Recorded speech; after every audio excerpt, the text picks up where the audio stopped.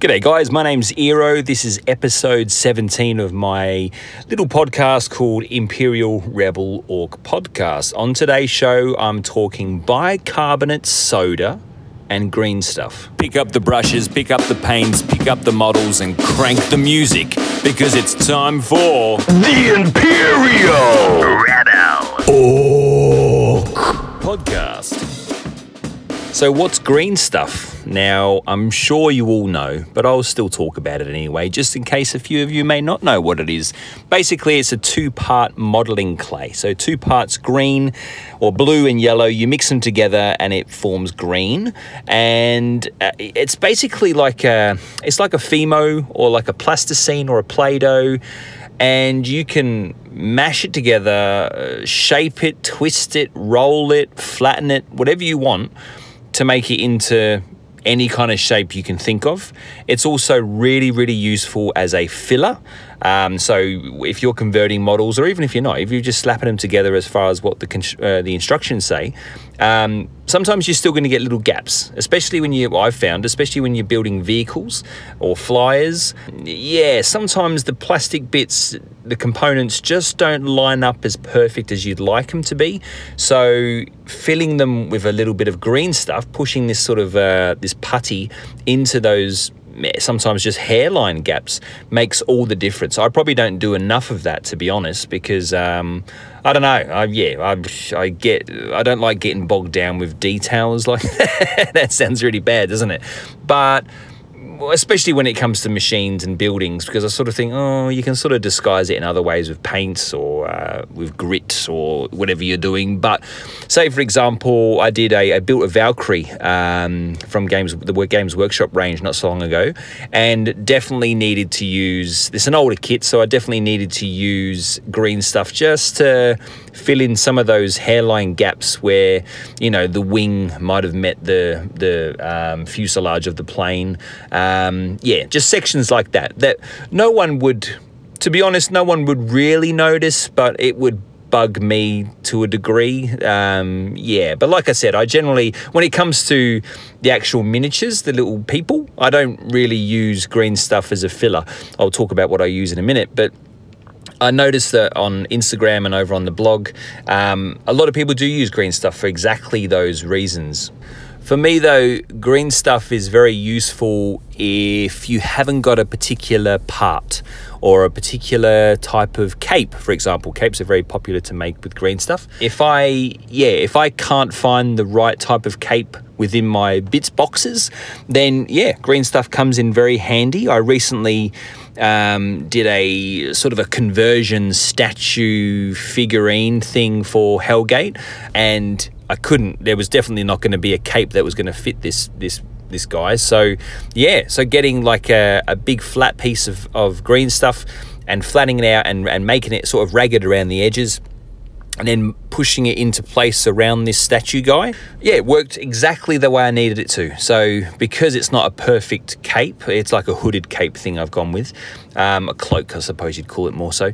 Because I didn't want it to be perfect. I wanted it to be ragged and have a hole in it and stuff. Then green stuff is perfect for that reason. However, I mean, if you're a dab hand at sculpting and manipulating the putty into perfect shapes, then it's good for that as well. I'm just a bit of a novice when it comes to green stuff. So the stuff I'm sort of using it for is very basic. I think one of the first things I ever did with it was make a really, really small medal for one of my I think his name was Colonel Mitchell, for my Praetorian Command guys. He just looked like he needed a medal, so I built this, or shaped this little tiny ribbon with a little tiny pendant, and then glued that to him, painted it up, came up a treat actually. But believe me, guys, there's people out there, and this is what I aspire to with green stuff, I suppose. There's people out there who will sculpt like full figures, full miniatures from green stuff, and that just absolutely blows my mind that they can do that. I think for me, it's definitely starting small but aiming high. So doing these smaller sort of projects, like doing fur, for example, or making some bones or even a skull, like that's a little bit trickier. But if you've got the right tools at hand, then anything's achievable, really. But yeah, there's people out there that are getting like a wire frame and then twisting that and bending that into the shape they want, and then adding layer after layer after layer of green stuff to build up the thickness of the flesh or whatever, or the, you know, the torso, the head, and then they sculpt. Then they're cutting away bits and pieces and you know, cutting grooves and lines and all sorts of stuff, and then yeah, voila, creates this amazing, unique figurine or miniature. It's astounding what people can do. Like I've said in previous episodes, converting and kit bashing is my absolute favorite thing about the hobby. Utilizing something like green stuff or modeling putty is an extension of that. So with kit bashing, for example, yes, there's so many kits out there that you really, you know, you're really spoiled for choice. But if you want that head or that arm or that weapon or the whole miniature to be completely unique and just solely your creation, then green stuff is the way to go, or putty is the way to go, because you literally are starting with a blank canvas. Because quite often, for example, and there's nothing wrong with this, but quite often when you look at other people's conversions and stuff, you can, if you know the ranges, if you know the miniature ranges, you can go, oh yeah, that's a Stormcast Eternal Shield, that's an Adeptus Mechanicus set of legs. You know, you can generally pick out the bits and bobs, which is kind of fun to do. I actually quite enjoy doing that. But how cool is it when you're looking at someone's art or their creation and going, oh my God, how did they get that tail to do that? And lo and behold, yeah, it's done with green stuff. They've literally made it from nothing. And to me, it's a whole new level of creating or creativity when you're making the pieces to work with your miniature. That's so cool. I've definitely got a long way to go with my green stuff skills, but like with the painting, I think just practice, just keep going. You pick up tips and tricks along the way from other hobbyists, YouTube tutorials and things like that. For instance, you know, it does make sense having the right tools. My first attempts at green stuff, you could very much clearly see my fingerprints in the putty, which is, you know, that's not ideal unless you want fingerprints in your miniature. Yeah, so you know, the more you practice, the better you're going to get at it, basically. And it's definitely something, yeah, I really aspire to, is being really good at sculpting green stuff, because then I think, you know, the world's my oyster. Then I can make anything. Then I don't have to go and buy something. I can just buy a whole bunch of green stuff and create, yeah, like my little men out of clay.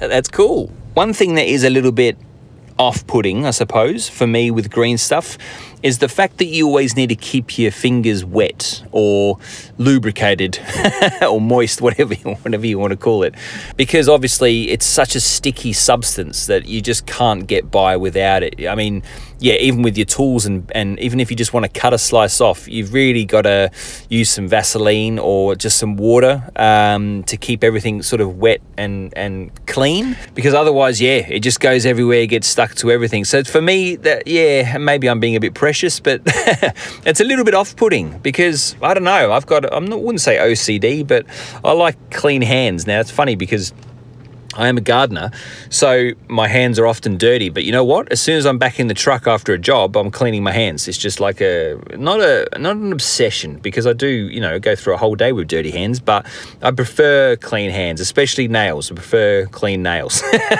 So with the green stuff, yeah, that stuff, oh my God, it gets everywhere. It gets stuck, you know, everywhere. So it is a little bit off-putting for me, and I don't like my fingers always being wet either. You know, this just, yeah, maybe I'm being a bit too precious. Oh, poor baby with dirty wet fingers. Now, some of you might think bicarb soda is good for food or for even cleaning things. Wrong. Well, it probably is, but you know what it is good for? It's good for filling gaps. That's right, you heard it first here today. You've probably heard it before, but bicarbonate soda, that white powder that's in the tub in the back of the pantry that no one ever sort of really uses or understands what it's for, you can use that to block the gaps in your models. And not only that, you can also use it for basing. So you can create textures with it. It's fantastic. I think now I'm really trying to cast my memory back, because I've been using this method, this little tip, this little trick for about 2 or 3 years, and I think I might have learnt it from Luke's Apps, the YouTuber I did a hobby spotlight on back on episode 4 or something. I think I learned it from that guy, and it's, oh my God, I swear by this stuff now. It's so easy to use. It doesn't stick to my fingers. I don't have to have wet fingers to use it. You just simply, okay, let me take you through my process. So, okay, so I've got all my bits to make I don't know, some kind of gypsy warrior, right? Got my head, got my arms, got my legs, got my torso, got my backpack, got my weapons, all that kind of stuff. Got my base. Start gluing them together, get the positions right, cut, carve, you know, whatever you need to do to make it fit. But most of the time, I'd say a good 90% of the time, there is going to be a little section, a little gap where you go, oh, I don't know about that bit. And like in the past, before I discovered the bicarb method, I would use like a pouch or something, you know, to glue over. Like say if you're joining the legs to a torso and you've got where you've cut it, you've got a bit of a gap on the back side of the torso, just like in the small of the back, say. It might be a bit of a gap there where the blade is like pushed through the plastic, if you know what I mean. In the past, I would have put like a backpack or some pouches over it, or a gun holster, or, you know, a coil of rope or something, you know, something like that, just to mask or hide the imperfection in the join. I hope that makes sense. I can see it in my mind's eye. But since discovering bicarb soda, all it needs is a touch of super glue, just a touch, just to smear over that little gap. Now I'm talking millimeters, people, and then a nice little sprinkle, just like a pinch of salt. Imagine that kind of, that's the amount, that's the measurement. A pinch of bicarb soda, it's like a recipe, sprinkled over that gap, and it hardens almost instantly, and it hardens to like a rock hard plastic. It's, oh man, it's so, it's so good. Now, I suppose you could just use glue, but glue, as it dries, it pulls in, it retracts, is that the right word? And so you're still going to have a bit of a dip there. Whereas I find if you do the glue and then bang, straight away some bicarb soda, it hardens straight away, so it doesn't have time to shrink. The glue doesn't have time to shrink. It just goes pop, like it's hard, yeah, like I said, straight away, which is perfect for miniature building and those little minor fixes. The other great thing is that you can build it up as well. So you might do like a minor fix, like a little tiny gap, a little tiny crack or whatever, and you fill it with the glue and the bicarb soda. Brilliant. But you also might, like I'm working on a piece currently actually, where it's got, it's hard to explain, but it's got a massive gap in its chest cavity basically. Like I've used arms and legs, but I couldn't quite find the right torso. I found the like the hips, I suppose, of another creature, and I found the legs, but all that middle torso bit was quite empty. Yeah, like the pectoral muscles are there because they were like pauldrons, are they pauldrons? But like a body armor type thing. So that was there, so it was kind of half covered. But all the stomach and all underneath that body armor, big gap, big empty space rather. So what I did was just slowly built up. I did a layer of glue and then sprinkled in some bicarb soda. Another layer of glue, sprinkled in some bicarb soda, and so on and so forth until it filled out. I hope that makes sense. It's such a hard thing to explain. But yes, you might have a bit of spillage. You might have a bit of like it seeps out in this bit and this bit. But then guess what, people? You can cut it, you can carve it, you can sand it, and you can file it. And now with the cutting, it is a bit harder. You've got to have a really, really sharp scalpel, but it can be done. I've definitely done it many, many times, but you do run the risk of, it's sort of, once the glue in the bicarb soda is solidified, it becomes more like, it's not like plastic. It's not soft, it's quite hard. And when you cut it, it can crack. So I tend not to cut it as much as possible. I will carve, so I'll take like shards off the edge. But with a nail file, just a simple household nail file, don't tell the wife I stole hers, you can sand those lumpy bits back. Now, you can't sculpt it as well as you can with green stuff, for example, but you can still sand it. You can still file it to make it a smoother surface. The last really, really cool thing to do with it is basing. So a squirt of glue over a base and then a sprinkle of the bicarb soda. Bingo, you've got texture. And then you can build on that as well. So I've often used it to, the slaughter bases. Well, sometimes you've got a slaughter base, so the round plastic base with a gap going through it. Sometimes you've got that base, but you haven't got a slaughter figure to go into it. So you're gonna stick a normal figurine on top of that, or miniature on top of that, and you're gonna have this big gap. The thing I've done in the past is just fill that with super glue and bicarb soda. Done. It's so quick and easy. You can obviously cut things and put stuff over the gap as well. I've done that as well. But if you just want a quick fix, yeah, super glue and bicarb soda. Bingo. It's so good. And one more final thing that I just remembered about bicarb soda and how good it is and all the uses for it. You can make snow effects. Mix in bicarb soda with common household wood glue, PVA wood glue, the stuff we use, for terrain and bits and pieces like that. Mix it in, and then spread it out, smear it over your bases or your terrain pieces, let it settle, let it set. Voila, you have snow. I'm dreaming of a white snow effect. It's the Imperial Rebel Org Podcast! Tabletop Minions. That's who the Hobby Spotlight is on today. If you haven't heard of Tabletop Minions, then by all means, stop this podcast right now. Go over to your device or your TV, look up YouTube, type in Tabletop Minions, and you'll have an absolute ball.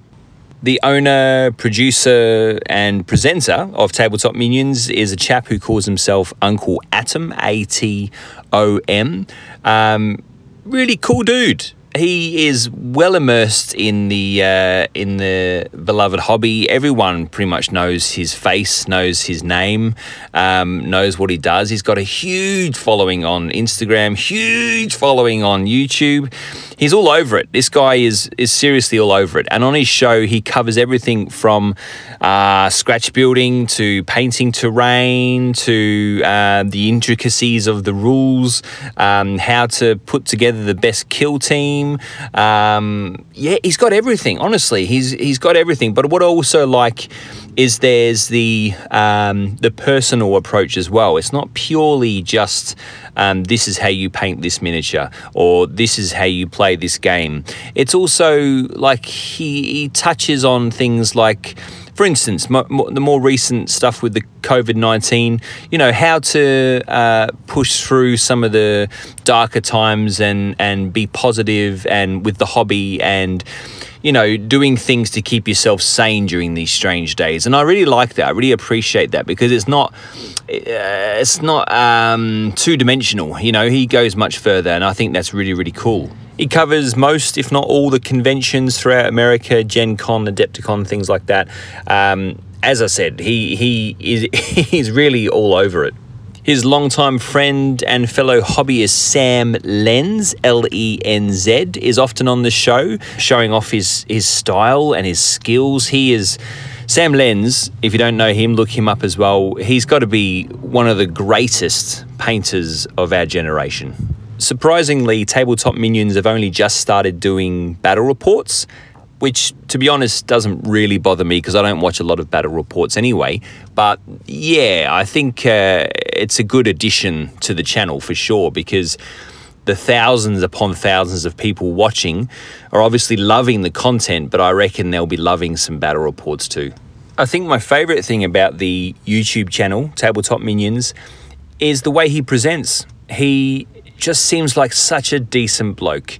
Yes, he could be a complete nutcase behind closed doors and could have murdered 25 people in the last month. But I really don't think so. He just seems like a really cool, laid-back, genuine dude who just is absolutely obsessed and loves the hobby, wants to share his passion with like-minded people. But on another level, I think what's cool is that there is something there for everyone. He could be talking to someone who is a complete and utter novice, like myself, pretty much, when it comes to gaming. But he can also appeal to someone who's probably a hardcore, competitive tournament player as well. And the same thing applies to the actual hobby aspect of everything too, where he will teach you things. He'll teach you how to prime, Warcry terrain. But at the same time, he'll also teach you some of the technical stuff as well that goes into painting. So honestly, there really is something there for everyone. And they're really easy to watch. He injects a bit of humor and stuff like that as well. He's obviously very knowledgeable in general, but also extremely knowledgeable when it comes to the hobby itself. So I definitely implore you to go and sit down and watch a few. You don't have to be into Warhammer specifically, just into miniatures, just into wargaming. And he's got a nice, easy to listen to voice. He should be doing like easy listening radio or something, this guy. But yeah, honestly, guys, really cool. Go sit down, crack open a beer or pour yourself a cup of tea and just binge 6, 7, 8, 9, 10, 11 episodes. You'll really enjoy them just as much as I do. One more thing I should mention is that he was a big influence on me to start this podcast. Now, don't get me wrong, I certainly wouldn't put myself in the same category as this man. He's definitely the upper echelon of everything from hobby to presenting a show. But yeah, keeping episodes sort of short, sharp and snappy is kind of what he does, and that's kind of why I decided to approach this podcast in that way as well. But also because I do have a tendency to ramble on and on and on and on and on and on.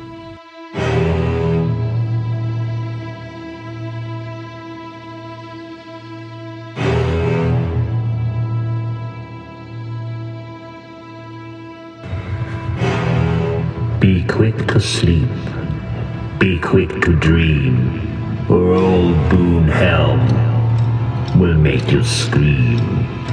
Be kind to your king, listen to your mother, for if you don't, Boone Helm will get you.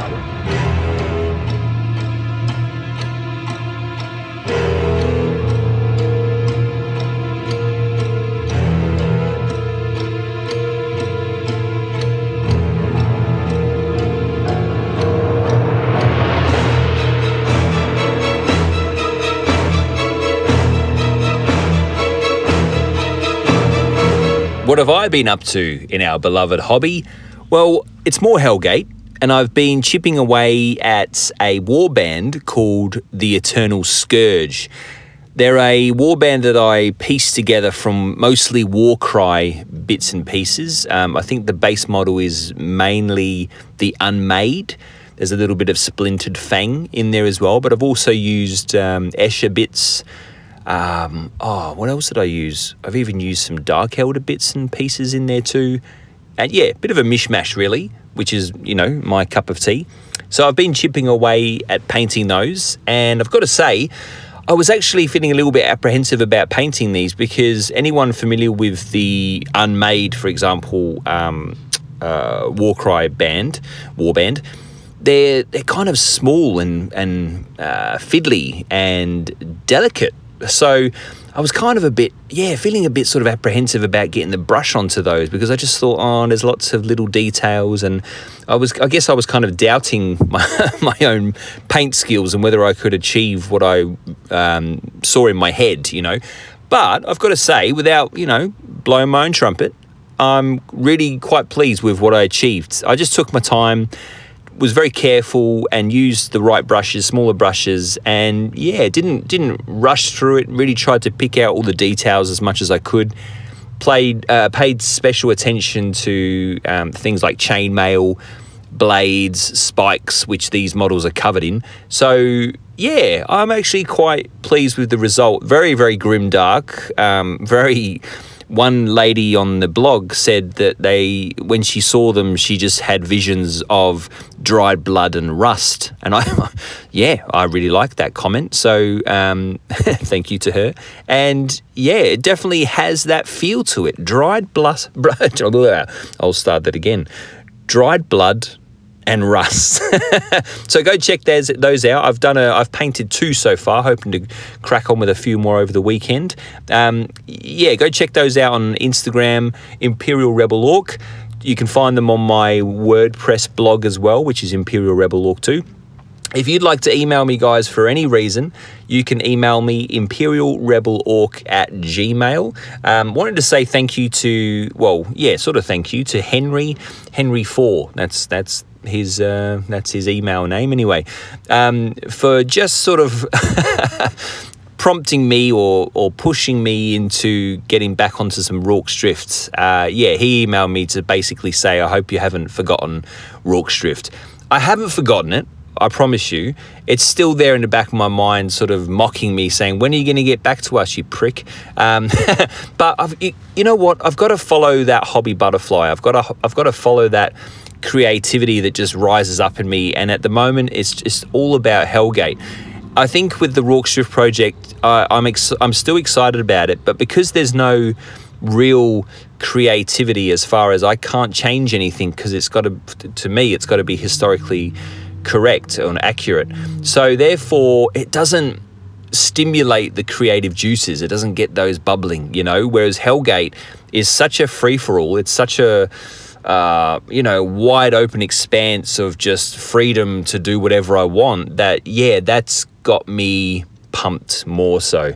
But as I keep letting you guys know, there is a deadline for the Rorke's Drift project, which is the 22nd of January 2021. So we're nearly in, this is the last day of May as I speak. I've still got 6 months, but as we all know, time disappears very quickly these days. So before I know it, 6 months are going to be over and I'm going to be going, oh my God, I've got 3 weeks to get this shit done. But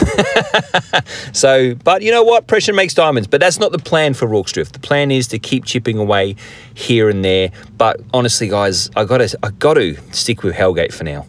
Thanks for listening to episode 17, guys. This one stood out for me a little bit more than the others. I'm not sure exactly why, but I guess it's like painting miniatures. Sometimes you finish one and you go, yeah, I've nailed this one. This one's great. Other times you paint one and go, yeah, it's okay, but it will just go on the shelf and doesn't really do anything for me. This one stands out for me. Anyway, that's it. I'll see you on episode 18. My God, we're pushing through them. See you guys. You've been listening to The Imperial Rebel Orc Podcast.